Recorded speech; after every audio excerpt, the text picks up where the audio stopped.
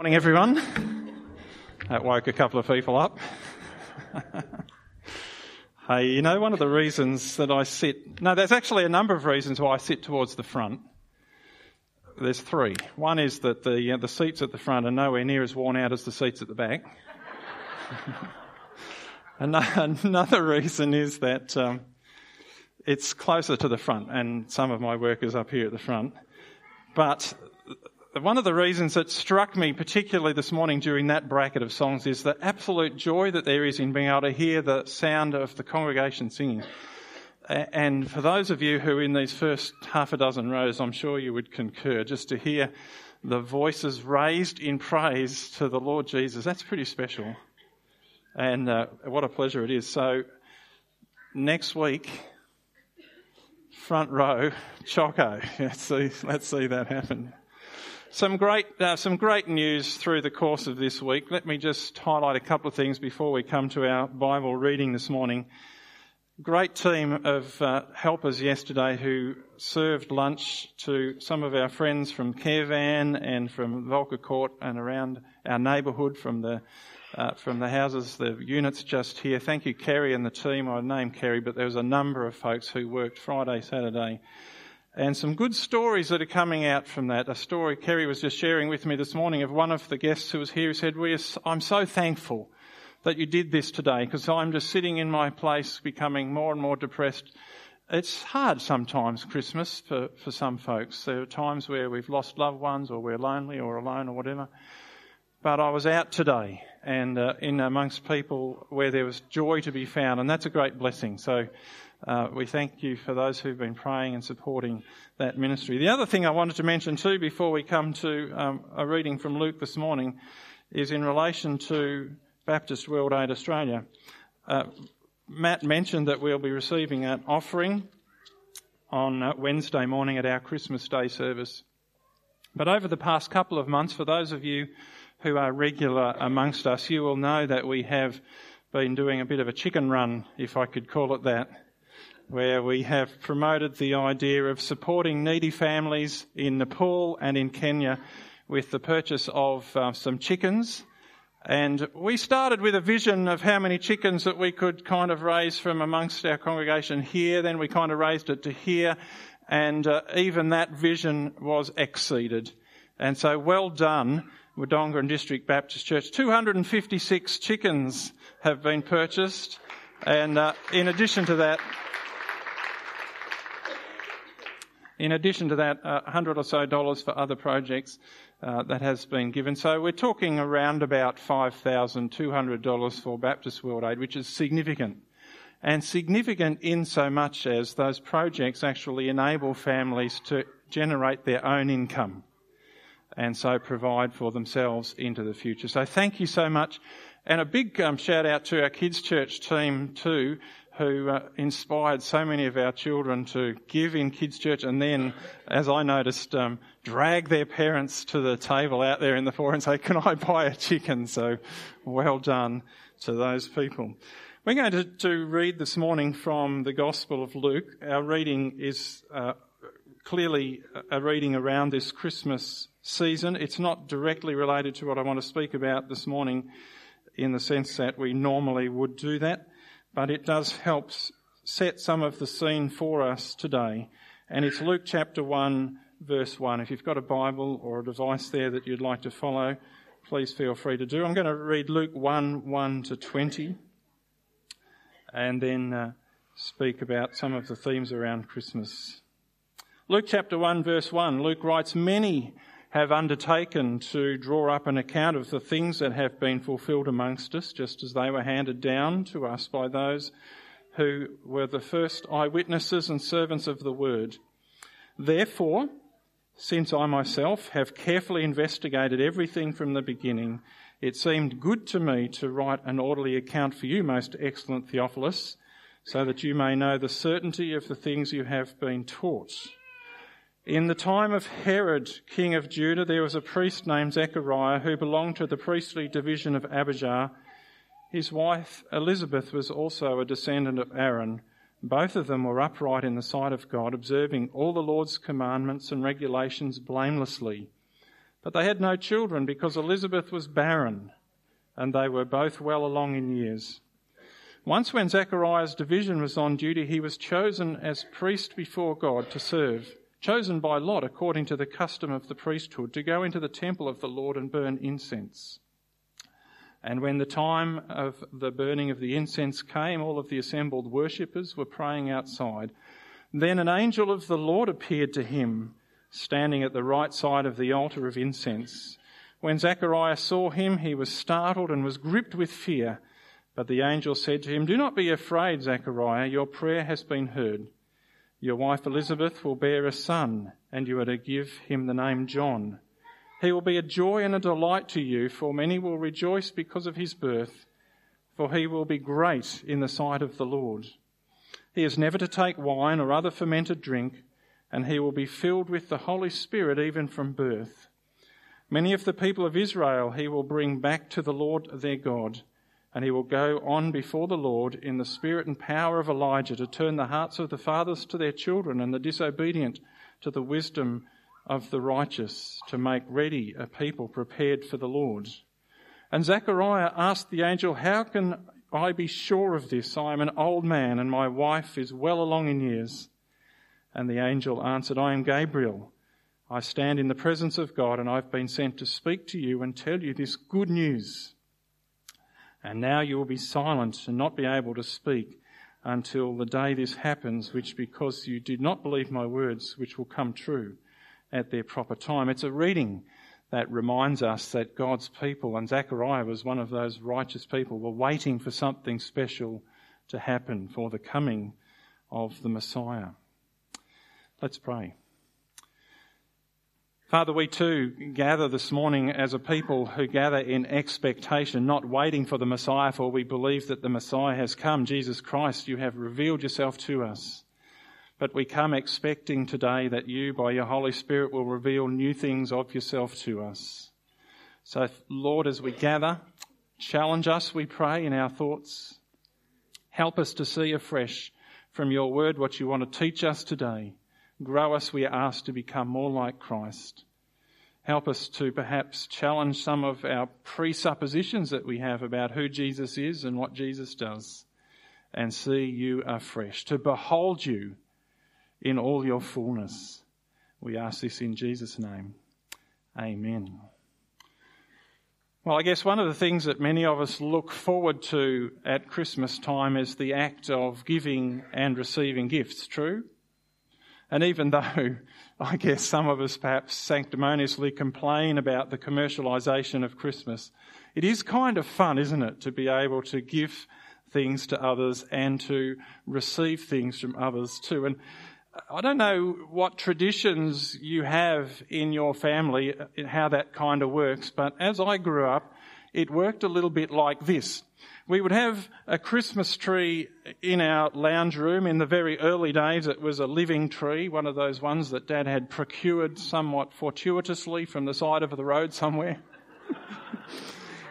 In later years, one of those plastic replicas. And in the days leading up to Christmas, it was just the tree. And my brother and I would eagerly anticipate Christmas morning, when we would wake up having had an extraordinarily long sleep in, as we were not inclined to do on Christmas Day, and go out to the lounge room and behold all of the gifts that had been procured and placed under the tree. We were very blessed in that respect. But it was a period of dreadful waiting, let me tell you. It was a period that tested your patience, even more so because there were some rules in the family about the time of day that you were not to be up at on Christmas morning. And I guess some of you have probably been there and some of you are probably there right now. Good luck with that. We've done it a little bit differently in our family. That was my family of origin experience. In our family, we've done it a little bit differently. We've had the tree and the plastic tree.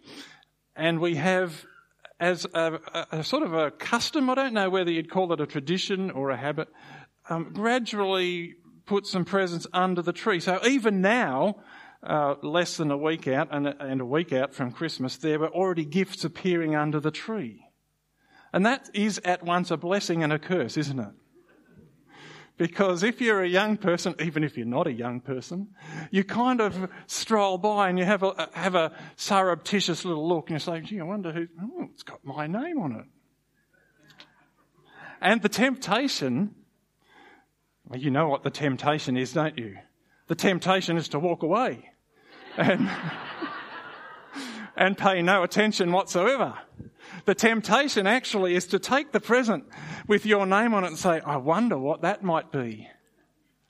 Yes, that's right. Shake it a little bit to see if it rattles. It's not rattling. I'm so hoping for a soccer ball this Christmas. What do you think I might be getting? My expectations have been raised by the shape and the anonymity of this gift. I am looking forward to opening this on Christmas Day, and the temptation might even go further than that. You might even quietly, if you have access to sticky tape, you might even quietly just peel it back a little way. And this has been so carefully wrapped, I'm not sure that I'm even going to be able to do this, but you might be able to peel it back just a little way and spy what's inside. Has anyone ever been tempted to do that? Probably. So imagine this year you are receiving a present like this. What do you imagine it might be? James? A vase. Let me ask somebody sensible in the congregation. What do you think it might be? A Christmas pudding? That's a great guess, but it's not right either. Anybody else want to have a bit of a punt at what it might be? What do you reckon it is, Cohen? It could just be I've hoped for a soccer ball this Christmas. I'm looking for a soccer ball. I'm hoping it's one of those nice coloured ones that you can get from Kmart or wherever they come from. So let's open it up and we'll have a look. Let's just... I'll dispense with the niceties. Let's just share it. Look what I have. Look what I have received for Christmas. This soccer ball looks like it might have been kicked around by the Podmore boys for about 5 years. Which in fact it has been.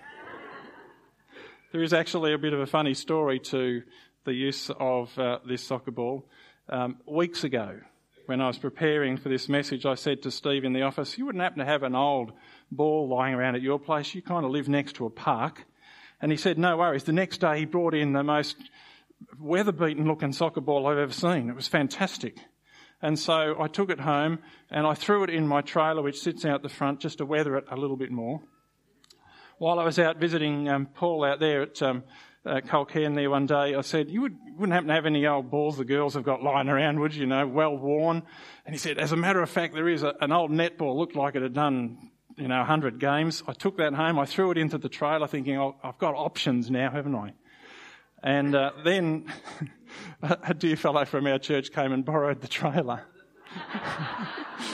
And he was helping, look, it was in good conscience, helping some folks move.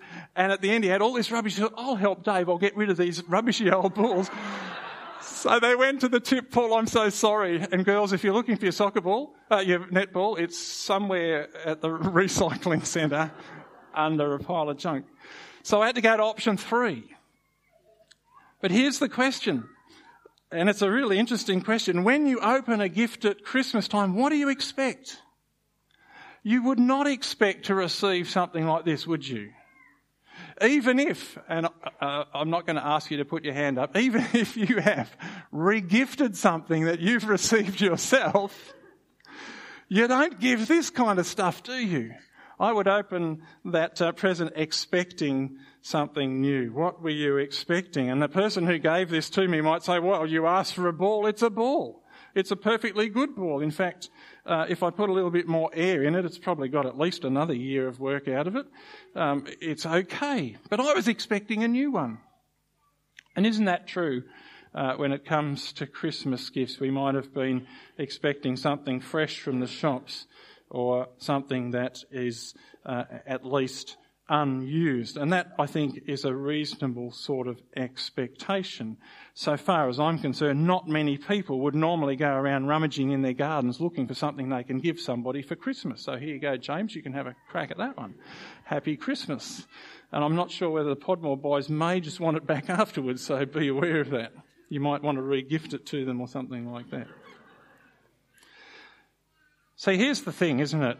If we go back to that illustration of the Christmas tree, if there are things under there that you are expecting, you actually build up an expectation of what they are.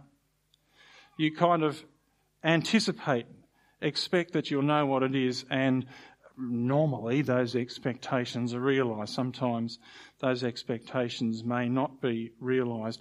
But if I had opened that present and it had turned out to be a jar or a vase, we might have been quite disappointed if I was expecting something else.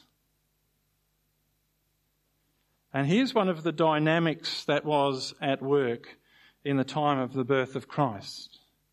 Because we know from the testimony of the Scriptures that the Jewish people were waiting for a Messiah, for the deliverer that God had promised. Remember that they were living under the yoke of the oppression of the Romans.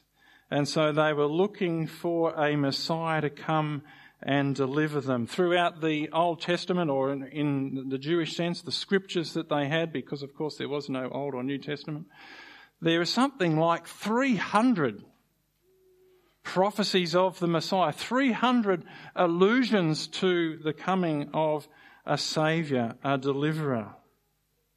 And there was quite some expectation built up on the part of the Jewish people in anticipation of that.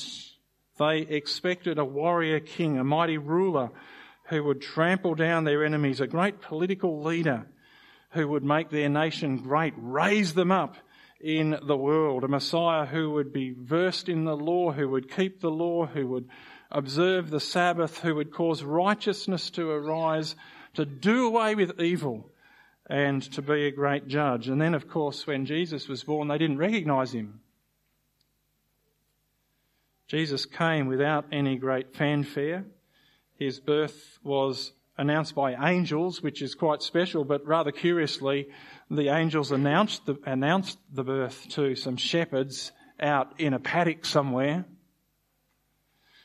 Jesus didn't come to a busy metropolis. He wasn't born in the power city of the world at the time. He was born in a tiny little village, an out-of-the-way kind of rural backwater, literally, in a country sandwiched between world powers under the oppression of Rome. He grew up in the humble home of a carpenter with his mother Mary and her husband Joseph for 30 years.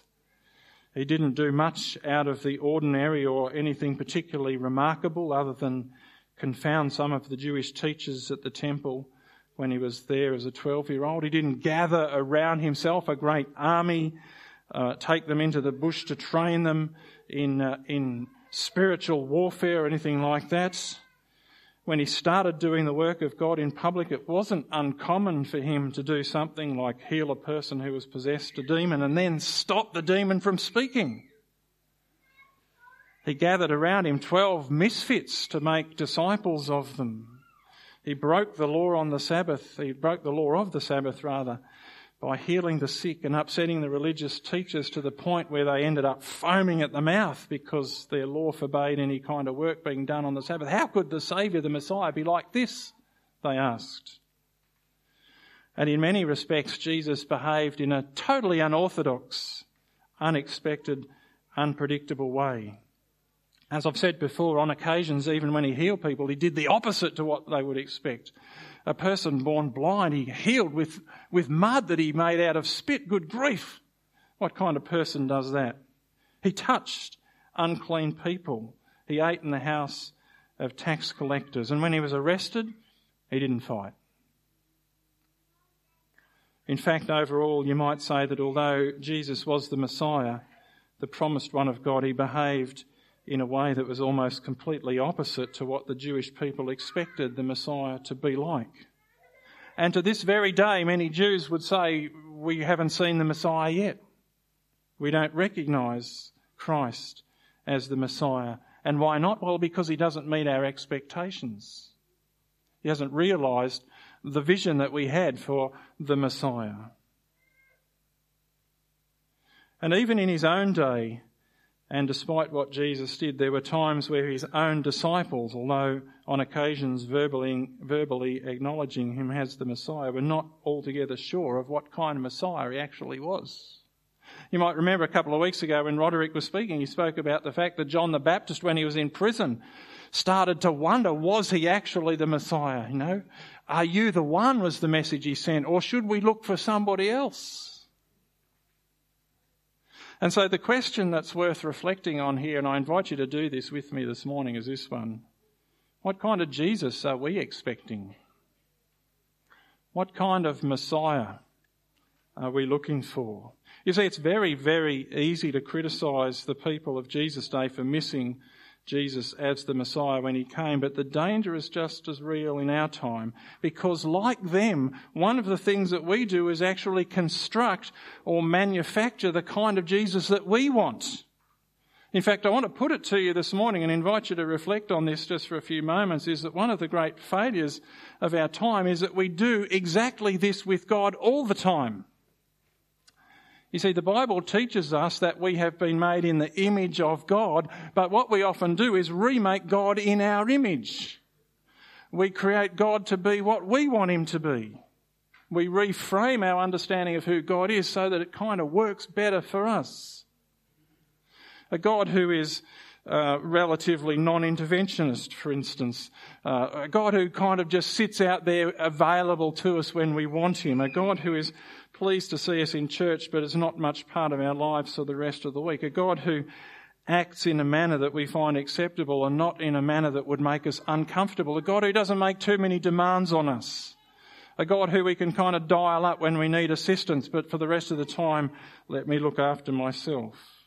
A God who reveals himself in certain ways, but not in other ways. There's a list that we could compile a mile long if we took the time, if we thought deeply enough about it, if we took time to reflect on it, and we all do it. We all reframe who God is to suit ourselves. And there's a story back in Exodus, it's a story actually that's spread over a number of chapters in Exodus of how this happens and the psychology that sits behind it. It's found in Exodus chapter 20 through to chapter 32. For those of you who are familiar with the book of Exodus, you'll know the story of the giving of the law, the 10 Commandments. And as Moses was up there on the mountain, one of the things that God said to Moses was this, a very clear instruction: do not make gods to be alongside me. Do not make gods for yourself of silver or gold. That's found in Exodus chapter 20, verse 22. Moses was there on the mountain receiving the law. And the people we know were down in the valley waiting and waiting and waiting. And just 10 chapters later, the people down there in the valley became a little impatient. They were wondering what had happened to Moses. They were starting to ask some questions. Where is this fellow? What's going on? What is happening up there? Where is God? What's the future looking like for us? And impatient with Moses and impatient with God, which is actually not an unfamiliar kind of emotion, is it? I don't know if you've ever sat in that place where you've been praying for the same thing for weeks, for months, for years, and it seems curious, it seems strange, it's troubling that God doesn't seem to answer, and it potentially builds up an impatience in us. You know, well, if God's not going to answer, I'm just going to have to handle it myself. That's what the people said. Let's do it. Let's handle it ourselves. And so they went to Aaron, Moses' off-sider. Interestingly enough, Aaron was mentioned here in Luke chapter 1, verse 5, for Elizabeth was a descendant of Aaron. They went to Aaron and said, come, make us gods who will go before us. You see, we've run out of time for this one. We want ones that we can control. We want gods that we can see, that we can touch, that we can follow, that we can control, that we can manipulate, that we can have before us. A God who is present, a God who is tangible, one that we can engage with in a manner that we can understand and be comfortable with. We want a God that we can put up there on the platform and say, there he is. And so the story unfolds. We know what happens next. The people got together and they contributed their gold and jewellery, and a golden calf was fashioned. A God that they could reach out and touch. A God that they could bow down and worship to. A God that they could manage. We don't know this for sure. There's some conjecture about this. It's possible that they actually fashioned this God out of wood first and then covered it with gold. I suggest that because later in the story, when it all goes pear-shaped, they actually threw that God into the fire and it was burnt. So chances are it was made with wood. Chances are too, rather interestingly, that it was modelled on an Egyptian god, the bull Apis. And here is part of the psychology of recreating God in our own image too. When it's not working for us, we often look around at what others are doing and say, oh, well, it seems to be working. I'll do what that person's doing. The Israelites, in a sense, looked back to Egypt and said, well, let's do what worked for them. And perhaps we've been guilty of doing the same, looking around and reshaping God as others have done before us. As the story unfolds, Moses came down from the mountain, asked Aaron what on earth was going on. Aaron, interestingly enough, was very quick to blame the people. He said, they made me do it. And this is what happened. We collected up the gold and we threw it in the fire, and guess what? Out came the bull. Extraordinary, isn't it? Can you just imagine? I'd love to have seen that conversation, you know. We just threw it in and out it came. Amazing. It's amusing, but it's also informative. Amusing in that it beggars belief that you can toss a handful of golden stuff into a fire and out pops a fully formed shape of a calf. It's actually a little bit, this just to provoke a couple of folks here, it's a bit like suggesting that this beautiful world with all of its intricacy and design and beautifulness just happened, you know? It just appeared like it evolved somehow from nothing. There you go. You want to see the hand of God? Last Sunday, when Diana and I were on leave, I was standing in a place, I just looked around and thought, man alive, look at the beauty of what God has made. Just amazing. Beggars belief that it could not be the hand of God which has created that. Here, Aaron's kind of using this explanation, but at a whole different level. We threw the gold into and jewellery in the fire, and out popped the calf. Amusing, but informative. Informative because it challenges us with the realisation that we shape the God we want to serve without even realising that we do it. It just happens. And it happens very easily. And one of the three of the reasons it happens very easily is if we ignore the whole counsel of God, if we focus perhaps on just our favourite passages, or perhaps we don't dig right through the Word at all, we start to shape our God divorced from what God has told us of himself and what he's revealed to us. It happens if we ignore the biblical injunction to be part of a unified community of people who, bless their hearts, are the same as us and so different to us. What a joy it is when brothers and sisters dwell in unity, the Scripture says, and it's part of God's design in revealing his character to us. We don't fully appreciate God until we fully appreciate the community that God's called us to be part of. And it can happen too if we start to focus on just one aspect of God's character, or even, dare I say, one person of the Trinity. If we focus just on God the Father but never think about Jesus the Son or the reality of the Holy Spirit, or in whatever order that might be. And it can happen too at Christmas time if we encounter Jesus in the cradle and we leave him there. And here perhaps is one of the challenges of our age too, because Christmas is very comfortable for a lot of people because Jesus is just a baby in the manger, and babies are so kind of manageable, aren't they? Up to a certain age, you take them out, you put them back. You know where they are. You feed them, you water them, you do all that stuff. Your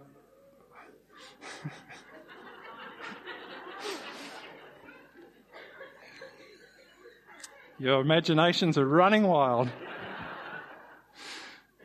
But catch the point. You know, if we confine Jesus to the cradle, we miss out. We miss out on so much. We miss out on the depth and brilliance of his teaching. We miss out on the confronting nature of what it means to walk in obedience to him. We miss out on understanding how his suffering translates into the revelation of life for us. Christmas without the Bible would lead us to believe that the baby in the manger is all that there is to Jesus. But the invitation this Christmas is to behold Jesus afresh. What a great theme that is. To behold Jesus afresh, to take another look at Jesus Christ. And to do that, as we conclude this morning, I'm going to turn to Colossians chapter 1, verses 15 through to verse 23. There's a lovely description of Jesus Christ. For it says, Paul writes this, he's writing to people exalting the name, the person of Jesus, filling out the understanding of who Jesus is for those that he was writing to. It's Colossians chapter 1, verse 15. Paul says, he is the image of the invisible God. In other words, if you want to know what God looks like, look at Jesus.